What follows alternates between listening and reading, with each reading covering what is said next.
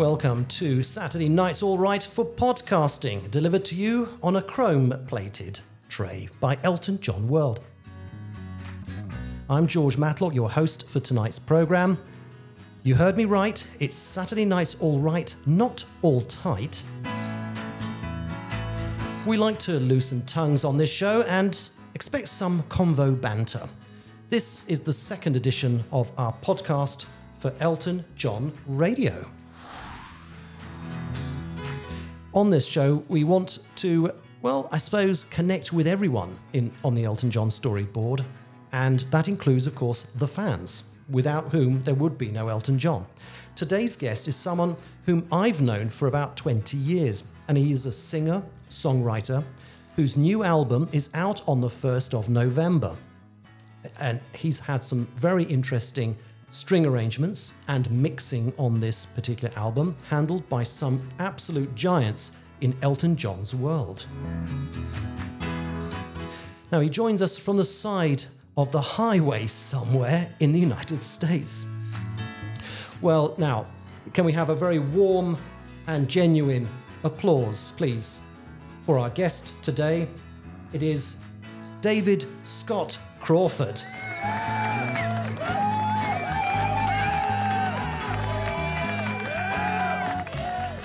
Okay, fantastic stuff. David, can you hear us? Yes, I'm having a great time. Fabulous. It's great to have you on the show, David. And it is about 20 years, isn't it, since we met? Do you remember how we met?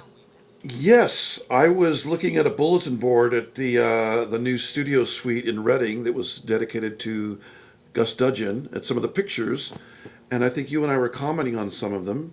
And then you asked me a few questions, I think, about a project I was working on at the time, my album Belle Epoque. And so we met in Reading. All those in years England. Ago. In England? Yes. Absolutely, yes. Absolutely. And who better than in the memory of the one and only Gus Dudgeon as well. Now, that was indeed 20 years ago, and I've sort of followed you on and off over those years, but we haven't really spoken at all, have we, in that time? So it's really a great pleasure to have you on the show like this. And I guess you've had a very eventful 20 years since we met. I have a 22-year-old son who was about two years old at the time. He's a wonderful young man. We still get along after all this time.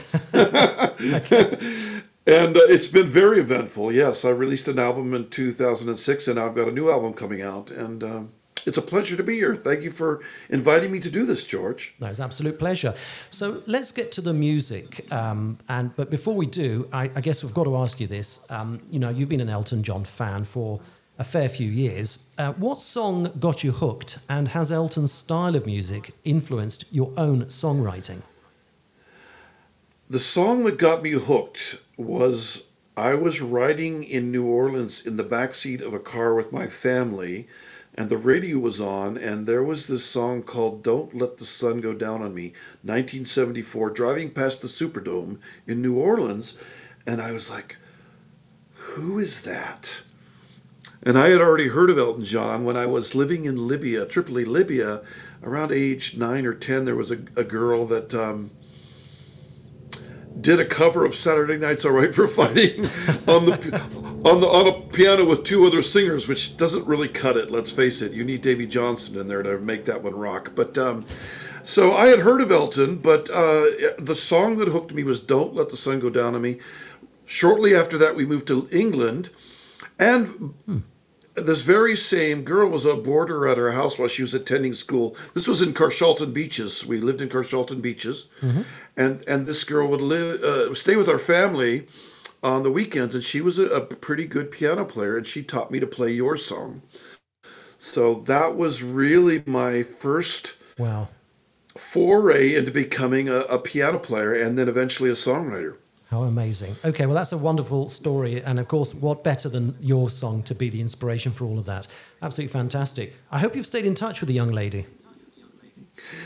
Her name is Jenny, but no, we've kind of lost touch over the years. Her father was the minister at a church we attended in Tripoli, Libya, and I haven't seen her for decades, but she was a lovely person, and a good singer and a good piano player. So she was a huge Elton fan, and that was passed on to me in terms of some of his piano stylings and his records. And I just started buying more and more records when we were living over in England. Right. We actually moved there in '75, and that was, of course, the year that Captain Fantastic came out, and I went and bought that album, and what a wonderful adventure that album was, opening it up and all the inserts and the booklets and the scrapbooks and the story of Elton and Bernie's composing leading up to their massive success in 1970. So I was very much in an Elton world at that time. Absolutely. And you still are. And you're still orbiting like a satellite round Elton John's world, aren't you? I just want to say also how much I'm enjoying doing this interview as it happens on a very self-indulgent basis. I had no idea, for example, that you ever lived in Tripoli. I mean, you get about. I have to say, you do get about. I've lived many places growing up. My father was a petroleum engineer, so we moved all over the place. Mm. Yeah, that makes sense. Okay. So let's get to the music now. You have a new album that's out very shortly, literally a few days from now. And before we reveal all, let's play a track from this album. And let's see if Elton fans can fathom who arranged the strings on this superb up-tempo track. Now, a song which seems to equate with David's access to a top recording army. This song is called Touch the Stars.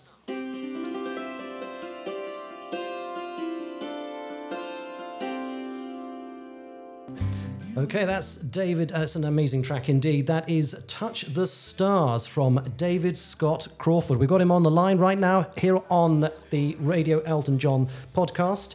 Saturday nights, all right for podcasting. David, I've got to ask you, I mean, we had to play a fair amount of that just to get to the strings, of course.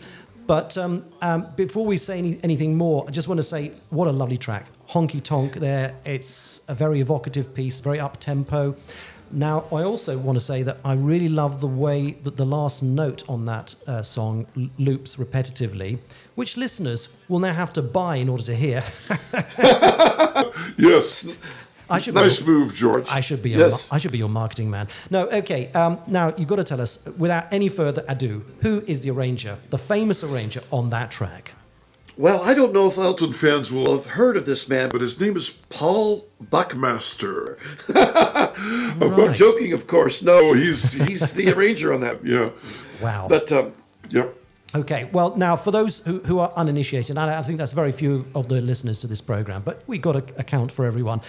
Let's just go very quickly through the roll call for Paul Buckmaster. Now, for those who don't know, he worked on many iconic Elton John tracks. The most recent in 2002 would have been This Train Don't Stop There Anymore and Original Sin.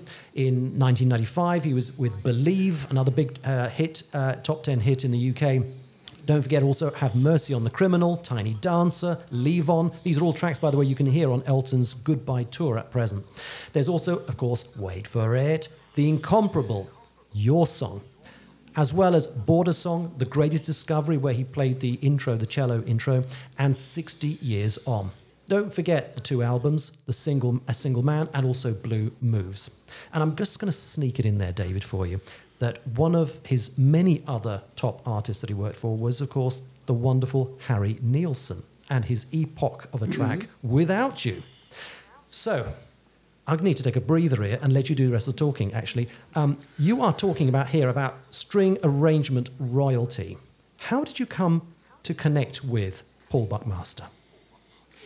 I actually called someone in Nashville, said, do you know how we can get a hold of Paul Buckmaster? I had a contact with the label in Nashville. This was some years ago. And they gave me his agent's phone number, Tim McDaniel, who was his agent at the time. Mm-hmm. And I was on the phone with Paul Buckmaster maybe a week later, and I could not believe it.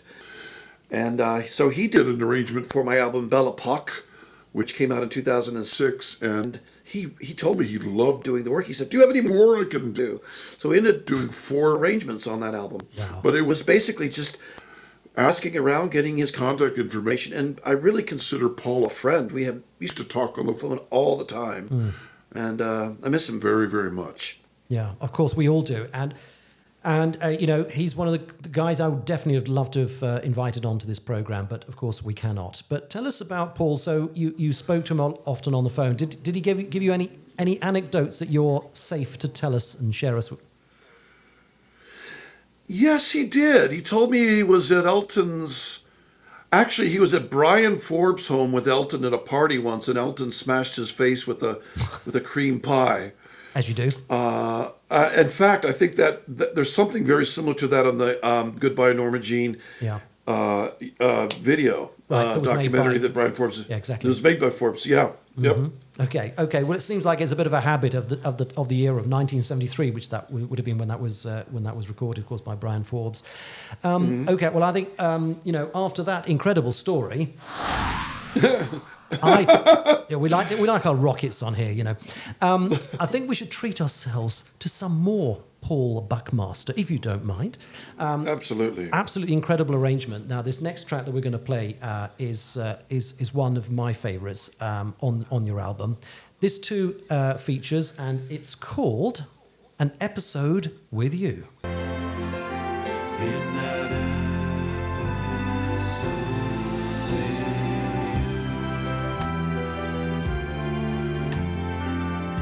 An Episode With You, ladies and gentlemen. The luscious strings there, absolutely luscious strings. I'm a bit emotional at this point, I have to tell you. It is my favourite track on that album, I have to say. We're going to find out a little bit more about it. David Scott Crawford is the artist on this, and it is his album we're talking about here on the programme today. We've just had literally an episode on this of this podcast with the late, great Paul Buckmaster. Now, bringing you back in here, David, I'm very emotional when I heard that song. It is so authentically Paul Buckmaster, isn't it? It's a beautiful arrangement, and particularly the outro. I went through some harmonic changes on the piano, and Paul just did these beautiful cinematic lines that are just, I'm feeling emotional too.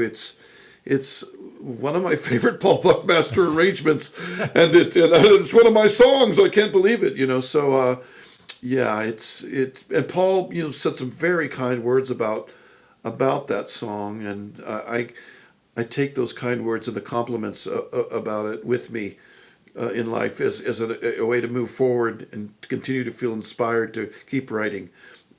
Okay, and can you reveal what did he say about the song? He must have loved working on this, because you can tell he's really put his whole heart into this.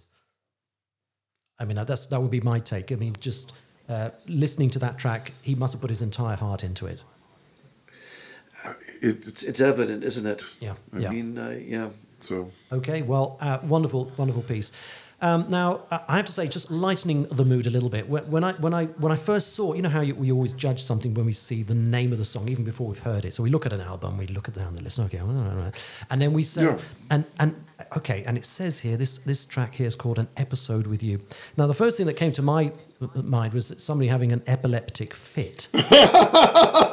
Yes, an episodic. Yes, they just said an episode. Yes. Yeah.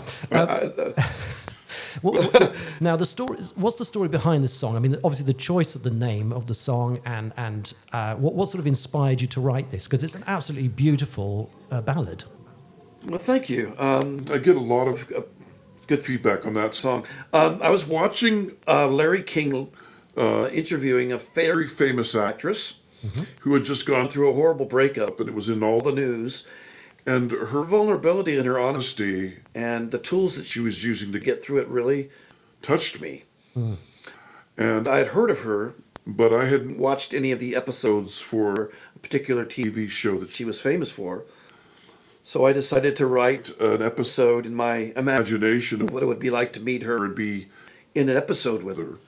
And in this episode, we fall in love, and the song takes place. The setting of the song is New York. There's some hints, Bleecker Street, and the park is Central Park, and so that was the inspiration. Was this particular actor that just touched me during an interview, and I decided to imagine what it would be like to be in a relationship with her. And it's also a song that I'm a professional actor as well, and you can tend to get emotional connections with people that you work with. In the acting world, they call it showmances, and there's a sort of an arc to the excitement of a production, and so there's the metaphor for, I think many of us have had these beautiful golden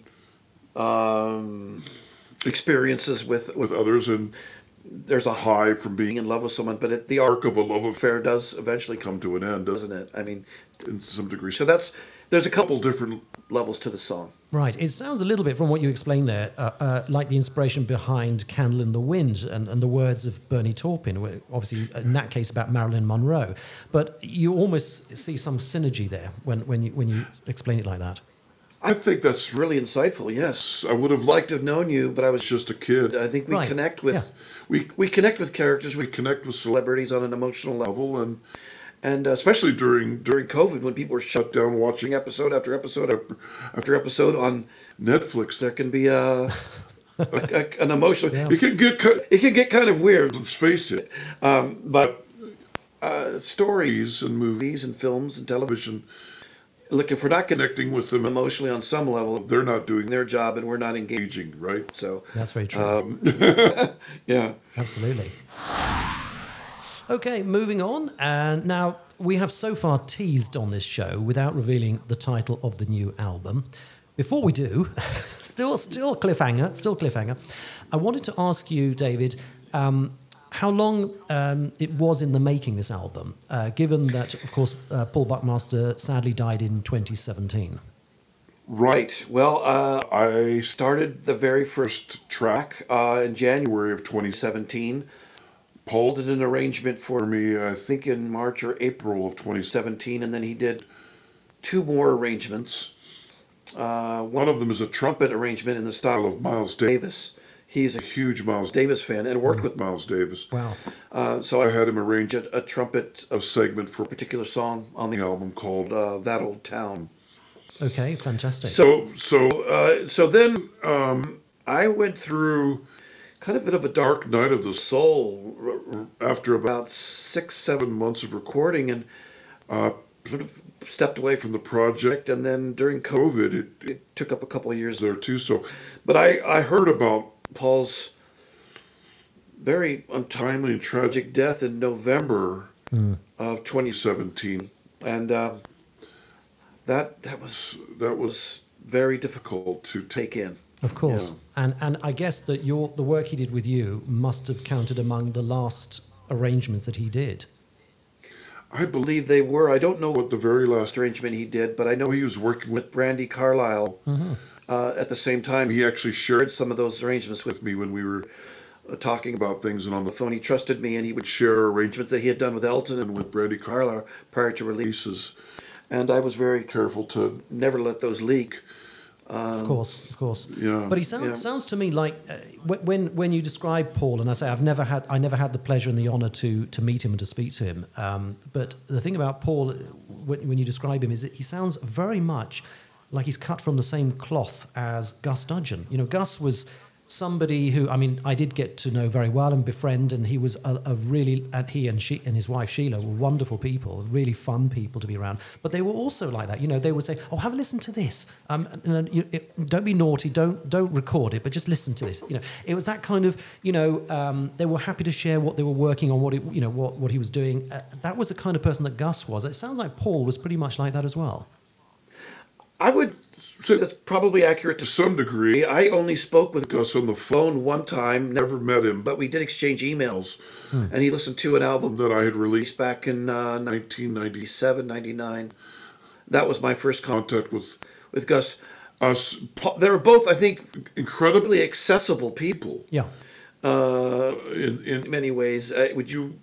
Would you agree with that in terms of your own experience? I would definitely. And Gus, you know, we invited him to a convention we held. One of the first things that actually Elton John World did when we launched the website back in 2002, just before his untimely death. In fact, he came along. Charlie Morgan was there, and also we had Roger Pope.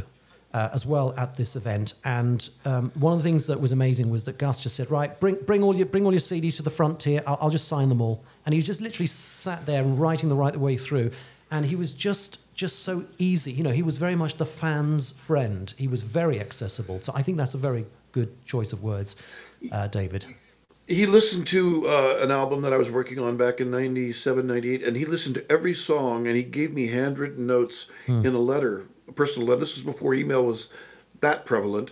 And, this guy in Chicago he had never met, never heard of, wasn't famous, and he took the time to sharpen my skills as a songwriter and in terms of how I was approaching my recordings. In fact, even made some suggestions for my album Belle Epoque before it was released. An example is there's a song called Black Box, which is a really cool, funky Paul Buckmaster arrangement for a very trippy song, kind of in the vein of John Lennon. And on the song Black Box, he suggested I sing the lead melody an octave higher, like Elton does in Philadelphia Freedom, and I ended up incorporating that into the recording. So he's just very helpful, very accessible. Not a pushover by any means. I would say Paul was known for being extremely intense and extremely his genius as an arranger was benefited by his being a very temperamental person. And you hear that on Mad Men Across the Water and those he just really took strings into new territory. And I think his beautiful, temperamental, sometimes difficult personality was part of his genius. Well, of course, a lot of creative people are temperamental. I'm not mentioning any names on this show that might be connected with this website. Mozart. Okay, let's go with Mozart. That's safe. Let's go with, you know what I mean? Mozart. Yeah, Mozart. Yeah, Amadeus. Tantrums and things like that occasionally, yes. Right, exactly. Your words, not mine, sir. Not your words, not mine. Okay, well, absolutely right. Now comes the exciting part of the show where we can reveal the name of your new album. It is called The Penultimate Motel, and it seems to relate to a time on the road. It's true that so many stories that we hear from artists start somehow with the car radio playing. You've heard all these interviews over the years where people have said that. But in your case, you've got a pretty good alibi, haven't you? You are connected. This album is connected to the road in some way, isn't it? Very much so. I love road trips. And my son, Liam, and I spend a lot of time traveling, fishing, going to visit places that we've always wanted to see, historical sites in the United States. And during COVID, I took 2 long trips to just save my sanity from being, just sitting in this apartment in the shutdown. So I love the American landscapes and love staying in a nice quality motel with clean sheets. And I love listening to albums in the car. One of my favorite road trip albums is Tumbleweed Connection. It's just a great song to listen to. We have these extensive highway systems in the United States that take you through all these different kinds of places, mountains and deserts and plains and swamps and, everything. So there's a lot to explore, and it inspires the musical part of me. So this album is very much inspired by being on the road and traveling. Okay, now let's turn to the artwork for this album. Now, I know that there is also a bit of an Elton link here. You teamed up with Elton fan John F. Higgins, didn't you? I did. John is a friend, and I've seen many of his beautiful articles and creations on eltonjohn.com. So, yes. Fantastic. Okay. Yep. All right, nice one. And we have a real treat now for the closer track. Many of you will know the name, and I'm going to drop it in right away, David Henschel. Now, David Henschel, who composed the score for Michael Caine's movie Educating Rita, and also played synthesizer on several Elton recordings, including Rocket Man and Funeral for a Friend. He mixed our closing track, Life Brought Me You. How did you come to know David? Gus Dudgeon gave me his contact information. and I emailed him and asked him if he would be interested in playing synth on my album Belle Epoque, and he ended up mixing the whole album on my last album. So it was basically through Gus. David seemed to enjoy working with me and did some beautiful synth work on the title track of the album Belle Epoque, and then ended up mixing the whole thing for me. Wow. And then he started to mix this album, and I ended up really going in a different direction in terms of mixing it, but I love the mix he did on this particular track, so we kept it. And he plays synth on, I think, one or two songs on this most recent album, The Penultimate Motel, as well. Yeah. Okay, right. So just to get this right, so he was going in one direction with the mix, and you ended up going in another, but you retained one of the tracks in its form as mixed by David. That's correct. Yes. Right. Okay. All right. Well, let's David. Let's say first of all, the album is about to be released. So where can people find your album? How can they connect? A couple different ways. I would recommend, if you're on Facebook, go to @DSC, capital DSC, and then lowercase entertainer. That's my fan page on Facebook. And then I also have a personal page, and I like to think that I'm relatively accessible there too. So I will be providing links to either stream the album from various platforms and or to buy the CD. I love CDs. I think Elton's that way too, George, isn't he? Yeah, he does. He loves CDs. Well, they're still preeminent. Let's face it, you can have all the streaming you want, but everything is compressed. It's never going to be 1,411 kbps, which is pretty much what you're getting every time you buy yourself a CD. You know, CD quality is way better than streaming. Wouldn't you say? Well, I love opening up the CD, seeing the artwork. We've done a beautiful, John and I collaborated on really creating a beautiful CD package that has the lyrics. It gives you all the album credits, and we printed the lyrics out. It's nice. I'm a big CD person anyway. I know there's quite a few people that mainly stream their music now, but I do hope to release this on vinyl within the next year as well. That's one of my goals, is because I'm starting to rebuild my vinyl collection. Oh, right. So will this be your first album to be released on vinyl? It will be, yes. Whoa, that's a big ticket. That's a big ticket. I don't know if you've heard this. There is a delay happening with vinyl releases because of the shortage of the vinyl pellets they make press the albums out of. So I'm going to wait for a while to get some momentum going with the album, with CD and streaming, and then get this thing put on vinyl as well. Okay, well, if I hear that suddenly the price of vinyl has rocketed and there's a shortage in parts of the United States, I'll know it was you. You went out and bought the lot and got pressing. I'm sure that's the story there. I'm going to hoard the vinyl. I'm going to hoard it up and just have a corner on the market with vinyl.